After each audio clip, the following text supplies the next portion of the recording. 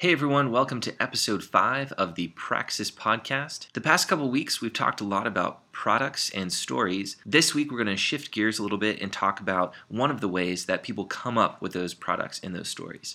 Today, we're going to talk about design thinking, which is a certain approach to solving problems. Now, when you say design thinking, most of us probably think, okay, this is a process that designers can use. This is great for designing graphics or designing products, but it's actually something that can be used to solve any kind of problem. And it's really exciting to see people using design thinking to solve problems in politics or community or healthcare or business.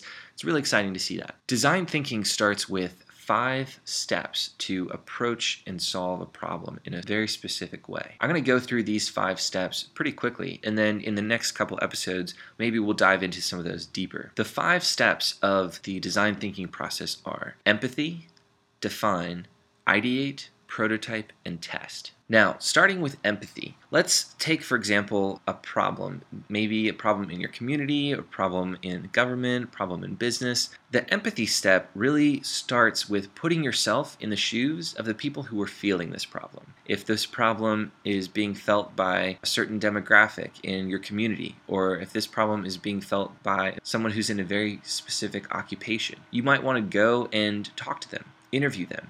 If you're trying to solve a problem for children, you want to go and observe them, talk to them, see what kind of toys they like to play with. If your problem is being felt by teachers, you want to put yourself in their shoes. So you want to go and talk to teachers, you want to watch them work in the classroom, you want to learn as much as you possibly can about them. And at this point in the process, you're not trying to form opinions. You're really just trying to observe. So it's a lot of notebooks, a lot of designers or people who are using the design thinking process bring cameras, they take a lot of pictures, they take a lot of video. They really just immerse themselves in the idea of what is it like to be this person. What's really exciting about the design thinking process is that it can be applied to not just problem solving for products, but also problem solving for stories. A good friend of mine whose films recently got into Sundance uses the design thinking process to do research for his stories, to make them more accurate and more realistic so that the characters come to life. The next step in the design thinking process is define. So this is where we come in, we start making lists, and we start to identify,